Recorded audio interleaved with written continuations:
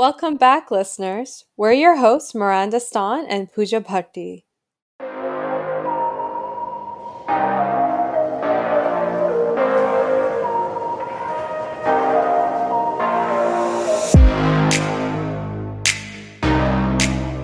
We're extremely excited for our upcoming panel featuring various podcasters and videographer science communicators from across Canada.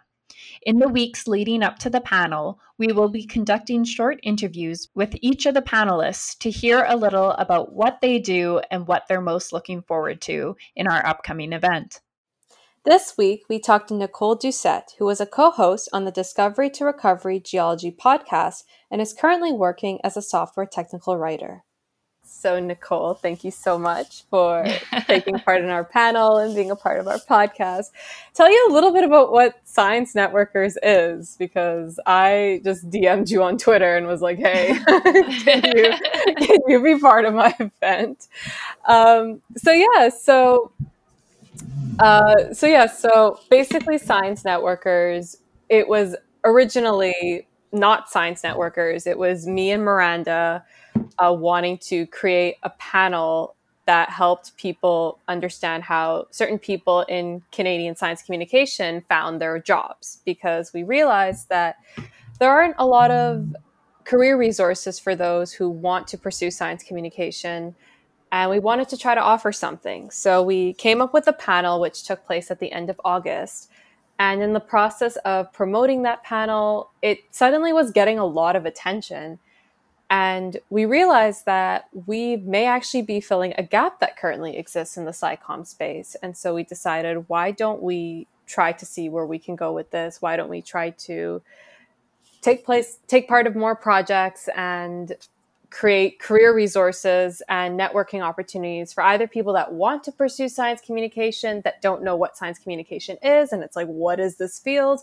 Or those who are already in the community and want to meet other science communicators. So that's how Science Networkers came to be. And in our last panel, we realized that a lot of people had questions about podcasting and videography and the whole digital media space, especially now in COVID. A lot of people are kind of turning towards these different mediums to get their work out there. So for this panel taking place in November, we decided to make it like a digital media themed and invited panelists who work in that space. Awesome. So we're really excited that you're going to be taking part. And you and I have actually worked together in the past through Science Slam Canada, which is really fun. So we definitely miss you there. Yeah, I know. It was a lot of fun. But you've been up to some really great things since. So this is just going to be like a really casual conversation just about like what you do and like what you hope that people will get out of this event and about science communication in general. So it'll be fun. We're also still trying to figure this podcast thing out. So I mean, so am I. So I get it. But so you were part of, so we'd love to first hear about your work with Discovery to Recovery and what you currently do as a software technical writer. So we'd love to hear a bit about both. Yeah, sure. So my background is in mineral engineering and mining. So I basically have been in geoscience since I graduated, but obviously I didn't stick in engineering. I moved into science journalism, science communication, and technical writing, I think about a year or two after I graduated. And so the Discovery to Recovery series came about. I was working for a company called Sequent at the time, who do 3D geological modeling. And I had actually produced a podcast series. It was my first series ever. And basically, I had just wanted to learn how to podcast. So I was like, okay, maybe the easiest way to do it is to just make a podcast series.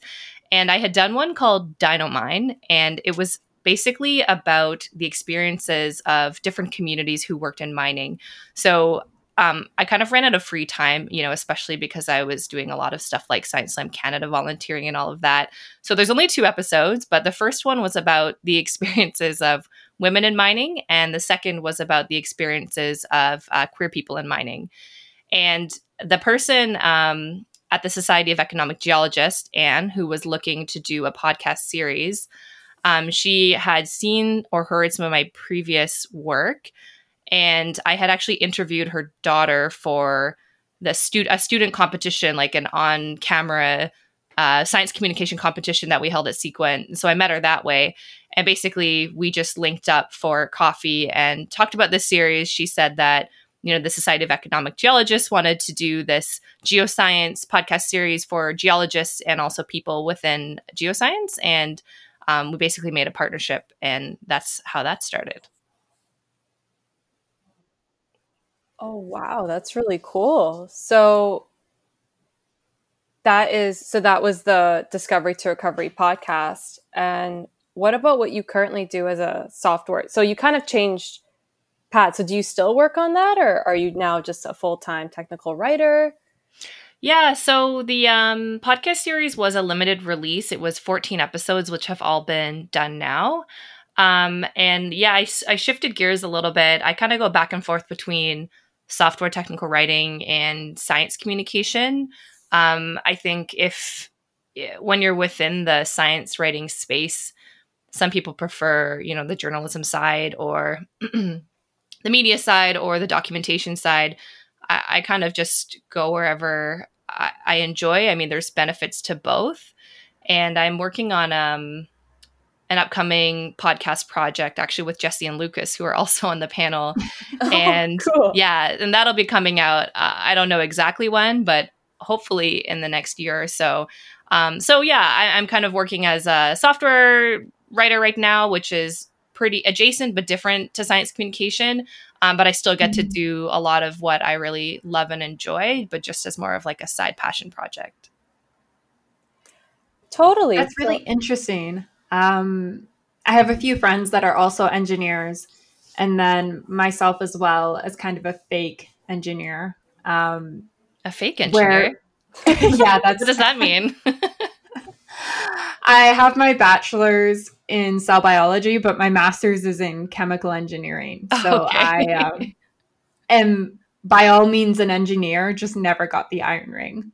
Yeah. Okay. Got it. But I know a lot of people have some sort of inner conflict when they step away from a hard academic field like that and pursue something that is adjacent to science, but still very important. And how did you find that transition for yourself? It was difficult. I think it was actually more difficult for me because I had always wanted to be a science journalist when I was younger. Like my dream was to write for National Geographic. But, being like 18 and not really knowing anything about the world or careers or even what engineering was or what journalism was, my parents, really persuaded me to pursue a career in engineering just because there wasn't a lot of job opportunities in journalism at the time, which is, still true. The thing was, because I enjoyed writing so much, I kept it up throughout university. I wrote for quite a few newspapers. I submitted creative nonfiction essays to books and did a lot of technical writing and regulatory editing for a lot of the internships I had, even when I was in engineering. And I think the thing I kept hearing over and over again was, I would be working with engineers and they're like, oh, we're so glad we have you here because a lot of engineers hate English or they hate writing or they just don't want to focus on it. Like they should be able to focus on the analytics or whatever it is that they're designing or building. And then they should have a person there who can do that translation for them. So, I kept hearing that over and over again. And I actually think having an engineering degree opened a lot of doors for me. I'm not sure if some of the roles that I got, I would have been able to get with a journalism background. I think the engineering degree opened a lot of doors, especially when I would submit my resumes. They would say, oh, engineering degree with like writing extracurriculars. I think that's going to be a great fit for what we need. So the actual transition after university wasn't too bad. I think it was pretty natural, but I think just that initial step of deciding to pursue engineering instead of following something I was more passionate about was the one thing I kind of regret.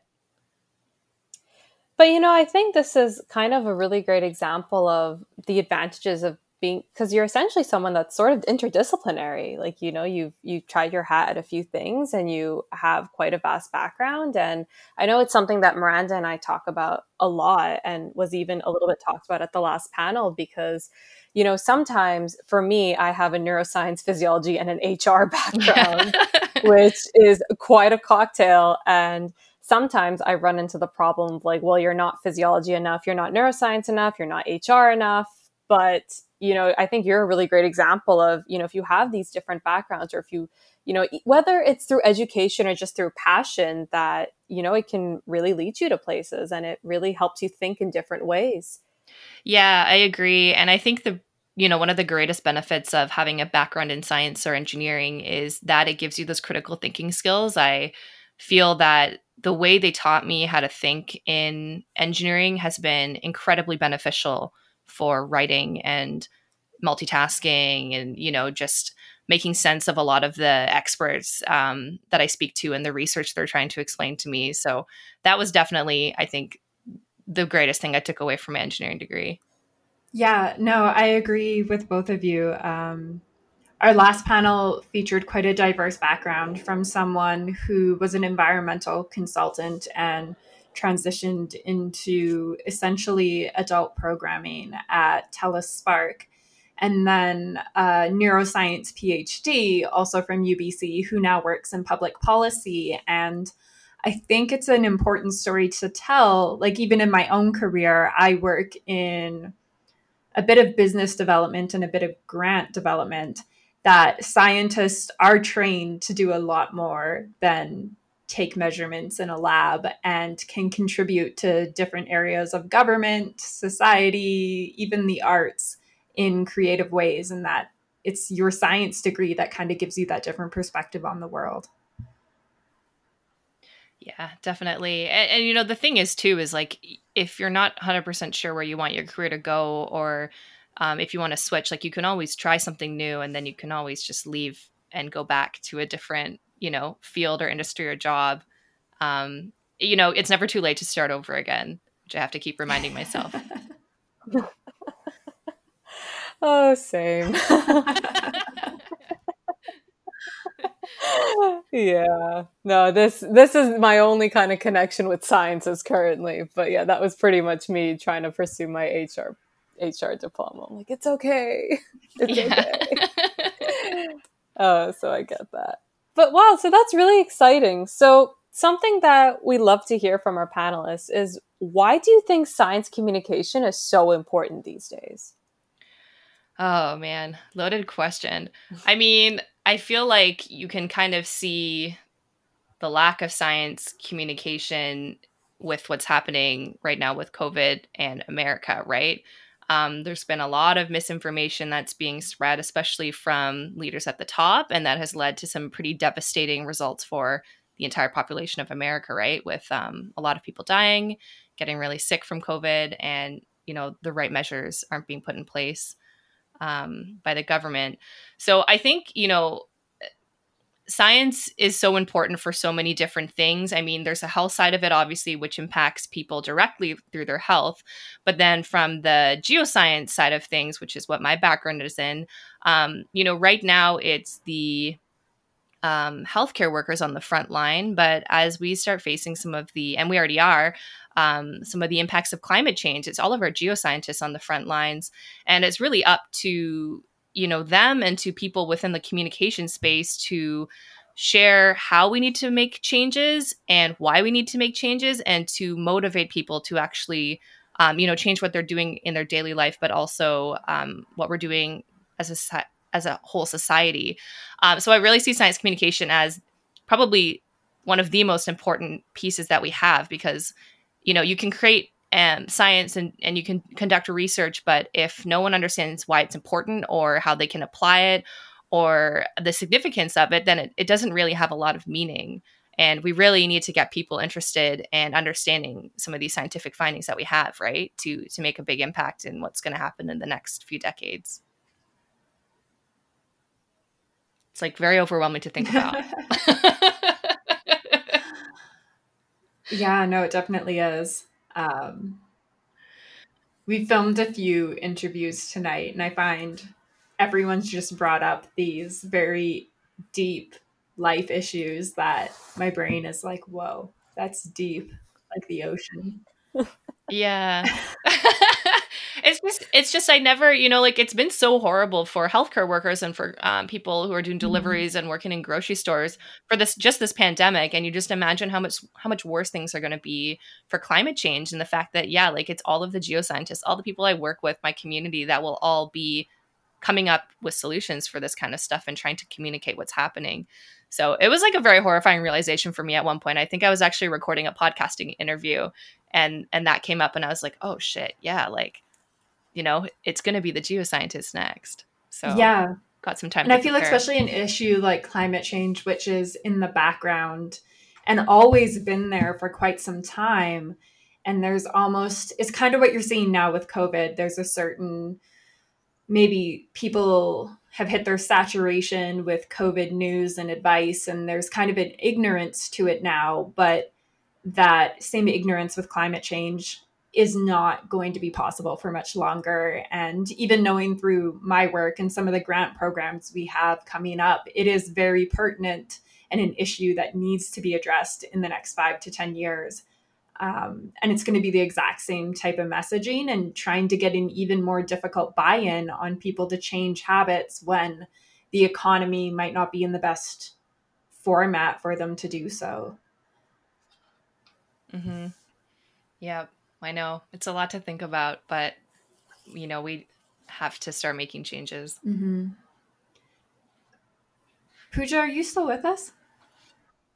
Oh yeah. No, I was like I was like thinking, and I'm like, oh boy, we're all depressed now. Yeah. You guys are talking. I'm in Alberta, so climate change is almost like a bad word out here.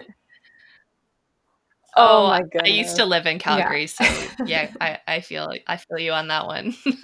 No, but it's so, because you guys are absolutely right, and it's so frightening to think also, just as science communicators, that it's not only your duty, but it's a huge responsibility that we're the ones that have to get this message out. And are people going to listen? Because many people haven't been.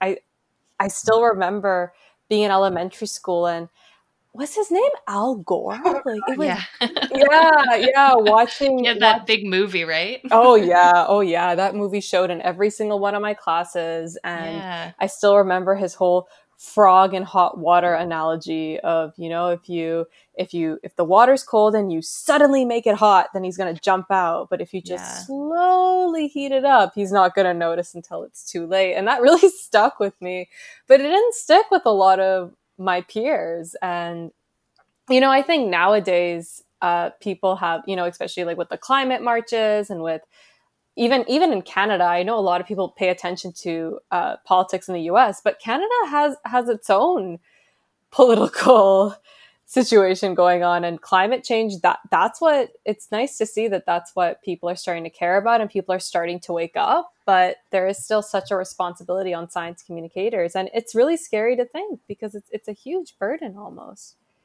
Yeah, 100%. But I mean, we have no choice, right? We'll just have to get on with it, really. Like, it's going to happen regardless. So just got to steel ourselves and face it, I guess. What do you think? So Miranda had asked us in the past interview, and I thought it was a really interesting question. So I'm going to steal it and ask him this one. What are your thoughts about TikTok as a form of science communication? Do you think that maybe TikTok influencers can get people to care about climate change? Do you think it's effective?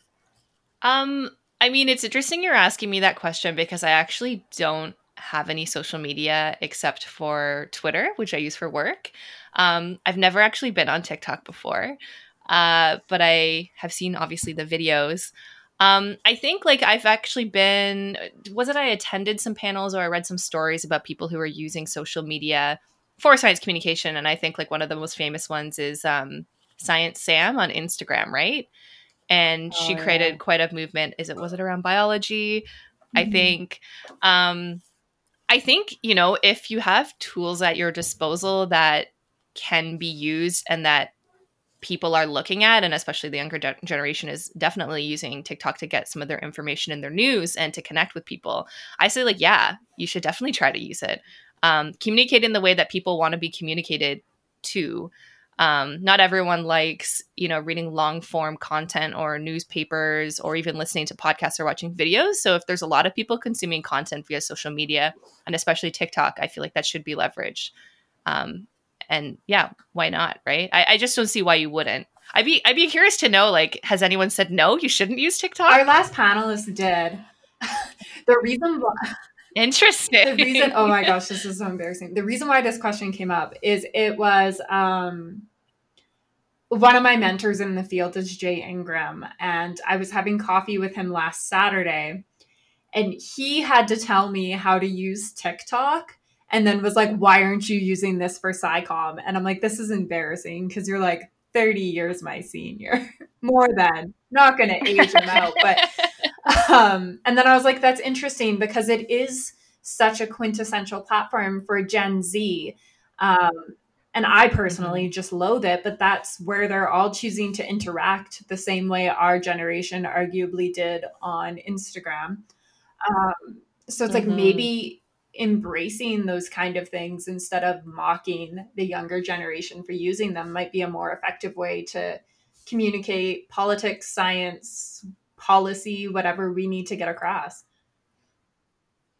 Yeah, I mean, it's difficult to change behavior already. And I think asking people to change how they're consuming news or information is pretty difficult. Like, if you're communicating science, you're already asking people to, learn something new and potentially change their behavior. So to kind of make that happen twice over, I think just puts a lot of barriers in the way of science communication, which you don't necessarily need. Like, if they're consuming information on TikTok, then yeah, like, provide it there, Yeah, I guess at the end of the day, like, you can't make people come to you if you have a message to send. You have to go to them. And if that's where people are, then, download that app, get some background music, and I went to a couple summers ago. Concordia University does a 2-week intensive science journalism program called Projected Futures, and that was my first time like attending any sort of journalism school, but it was really amazing. I think they're actually doing it again this summer. So for anyone listening, if you're interested, you could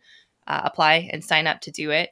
But in one of the lectures, he spoke about the different type of audiences that you have in communicating science. And I think he said the biggest one was most people are casually disinterested in science. So they don't really go out seeking, to read like the science section of the newspaper or just like look up, peer-reviewed scientific journals for fun.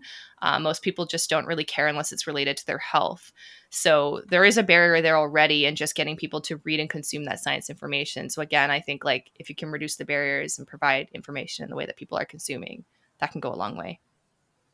Totally. And everybody learns differently as well. Like, I mean, I have a science degree, and I have to say I did not enjoy reading people are going to hate me for this, but like reading the journals, I did not enjoy that. It was so many words and letters. See, this is why I pursued HR. It's simple business language. But like, I loved watching videos about it, and I loved seeing animations and having someone explain the concept or explain the experiment to me. So, I was pursuing science, and I also had a hard time reading those papers and reading that information. So I guess for somebody that doesn't want to pursue science but needs to be aware of the information, having kind of those different mediums and being a bit more creative about it, I suppose, is the way to go. Yeah, I mentioned this on the last podcast, but it's kind of a testament to how we communicate things in general. Like, they scored different papers and how they were written language-wise. And a scientific paper is scored anywhere from a 40 to 50, whereas normal adult conversation happens at a negative 40.1. So even like an international newspaper is considered to be baseline or 0. And that would be something like The Guardian. And if you consider what even undergrads are learning, it makes science pretty inaccessible to a large portion of the population if it's not brought down to someone's level. Yeah. So part of what we do at Science Networkers is, we're trying to make, not science, but also just the field of SciComm more accessible, allowing people to kind of understand that this is a field in science, it exists and it's a growing field and there's a lot of ways to be creative with it. So what do you hope that attendees will get out of this event? I mean, like, first of all, I think it's awesome what you guys are doing. I wish there had been an organization doing panels like this when I was trying to figure out what I could do with the skill set that I had and the passions that I had. But yeah, I mean, like, what I hope for attendees is like the same thing I hope for myself. You guys have a completely stellar lineup for the panel. And like I said, I, have worked with Jesse and Lucas before. They're absolutely amazing. Every time I work with them, I learn new things. And, the way that I have always upskilled in my career is just working with people who are better and smarter than me, who could teach me things. And so, I hope for everyone who's attending the panel that they get a lot of great tips and tricks, especially if they're, looking to start their own podcast with minimal resources. And I hope everyone gets to learn new stuff. I mean, that's what I'm hoping for myself too. The whole thing about working with people smarter and better than you. That's why I work with Miranda. Yeah, way smarter. I was going to say, speaking of learning new things, where can people find your podcast and SciComm, Nicole? Be it your 2-episode hobby project or some of the more professional works you've done. Yeah, so Discovery to Recovery is available on, I think, all of the major podcasting platforms. So Spotify, Apple Podcasts, that kind of thing. It is geared towards geologists and geoscientists. It's not necessarily for the general public. So if you don't have a background in geoscience, it might be a little, there's a lot of geology terms is what I'll say. I'm not a geologist either. So sometimes they just go over my head. And the Dinomine podcast series, it's just at soundcloud.com/Dinomine. And other than that, I mean, I have a LinkedIn page, which has most of my work. And obviously people can just reach out to me if they want to chat about anything. If they want any podcasting tips, anything like that, I'm always happy to do a virtual coffee. We are obviously very pro networking. So we will definitely encourage people to take you up on a virtual coffee. Yeah, I mean, that's how I got most of my skills, was just reaching out to people on LinkedIn and being like, hey, can I chat to you about XYZ? Or, what was your experience on this? Could you provide some advice? And it's been amazing. I love mentorship. That is one of the most valuable things I think we can do in the science communication space. Yeah, it's really great to hear that you have experience of just reaching out to people on LinkedIn, because that was a question and a topic of discussion that came up a lot in our panel. It's, there is someone in the SciComm community I want to talk to, but do I just message them on LinkedIn? Yeah, how do I do that? do. So yeah, right? Like, you just say, hey. Yeah, I mean, I've never had anyone say no. As long as, I don't know, how, isn't it flattering when someone reaches out to you and they're like, oh, I love your work. Could I please speak to you? Of course you're probably going to say yes, unless something else is going on in the background. But of course, I think most people want to share, and communicators are naturally people who love to share things anyways. So I think there's a pretty good shot if you reach out to someone, they will respond and say yes. And they love to talk about themselves. Everybody likes to talk about Everyone themselves. loves to talk about themselves. Whoever says, oh, I don't like to talk about myself, you're lying. You love to. But no, that's very true. That is very true. That, it's a very nerve-wracking, but when you really put it in that perspective of, if you were reached out by somebody, wouldn't you be like, oh, wow, yeah, someone thinks I'm cool. Yeah. This is my first panel, and I was 100% flattered. I was like, wow, have I made it now? Is that it? Is that the peak of my career? I'm on a panel. That's it. I can retire. I always tell people, you've made it in life when you've gone from attendee to panelist. So. Yeah. Well, wow. I'm going to have to fan myself. I'm blushing so hard.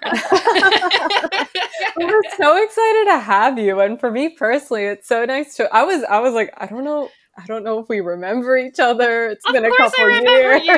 Oh my gosh. We were working for Science Lab together for a year. Of course I would. Oh Always my remember goodness. you. Oh my goodness. We do miss you. So you should, shameless plug, you should come to our Grand Slam. But, but yeah, it's, no, like it's exciting to work together again. And it's really nice to see how, like, in such a short span of time, how everybody in the SciComm space or just in general has really evolved and has been trying new things. And I think that's one of the beautiful things about SciComm is that, whether you're someone that does it professionally, like most of the panelists, or if you're someone like me that's just kind of trying this out and is, there's a space for everybody. And I think that's something that's really cool. And that's going to be represented well on our panel in November. And I mean, everyone starts off, like, if you are a scientist going into science communication, you all start at the same sort of base level. And like, like, I don't know, just like was it 3 or 4 years ago? Like, I had no idea what I was doing. And I had a company that took a chance on me and that let me do podcasting and build my skills. And, sometimes that's all you need is just someone who'll take a chance on you. Yeah, coming from both working in HR and now working, I don't even know what I do, guys. But anyways, I'm like Barney Stinson. I show up and they pay me. But I think it all comes down to that first break and kind of holding out for it. And it's amazing how accepting the SciComm community is. There's no bias of background or because I know SciCommers that have fine arts degrees. So it's almost really curiosity driven and passion driven. And I think that's what's so great about the community. There's really a space for anyone to carve out something beautiful if they want to. Yes. And just like, on the networking thing too, and how small the community is. Like, I got involved with Science Slam Vancouver when I had first moved to Vancouver because I wanted to be in that space. And of course, I met Pooja there, I met Alan there, and then Lucas, who's one of the panelists, was one of the judges at the Science Slam event. And that was how I met him. And then we started working on a podcast together, which is how I got introduced to Jesse as well. So I just think like getting involved in the space, if you can, and just attending events or even volunteering, it goes a really long way because once you start meeting people, like you'll just keep meeting more and more people. And it's great. It's a great community to be in. And if you're in Vancouver, a really great tip is to talk to someone named Alan Shapiro. Because he literally knows everyone. I was going to say, we're going to have to start like getting some sort of payment from him for the amount of times we name drop Alan Shapiro. Oh my goodness. Like he's the reason why we kind of even did the first panel in the first place. He's the one that sort of planted the idea of like, this might be a cool thing. You're in science and in HR. And then now, but he knows everybody, especially in Vancouver. Yeah, reach out to him on LinkedIn if you. I feel like college co-eds are going to make a drinking game of our podcast, and every time you hear Alan Shapiro, you finish your drink. I mean, we almost got through the whole interview without mentioning his name. I did bring it up, so I'm sorry. No, but no, he's great. And he actually introduced me to Jesse and Lucas, who I'm really excited to talk to as well. And have they're great. On the panel. Yeah. Awesome. I don't know, Miranda, did you have anything else to ask? Or no, I think that's a wrap. Sweet.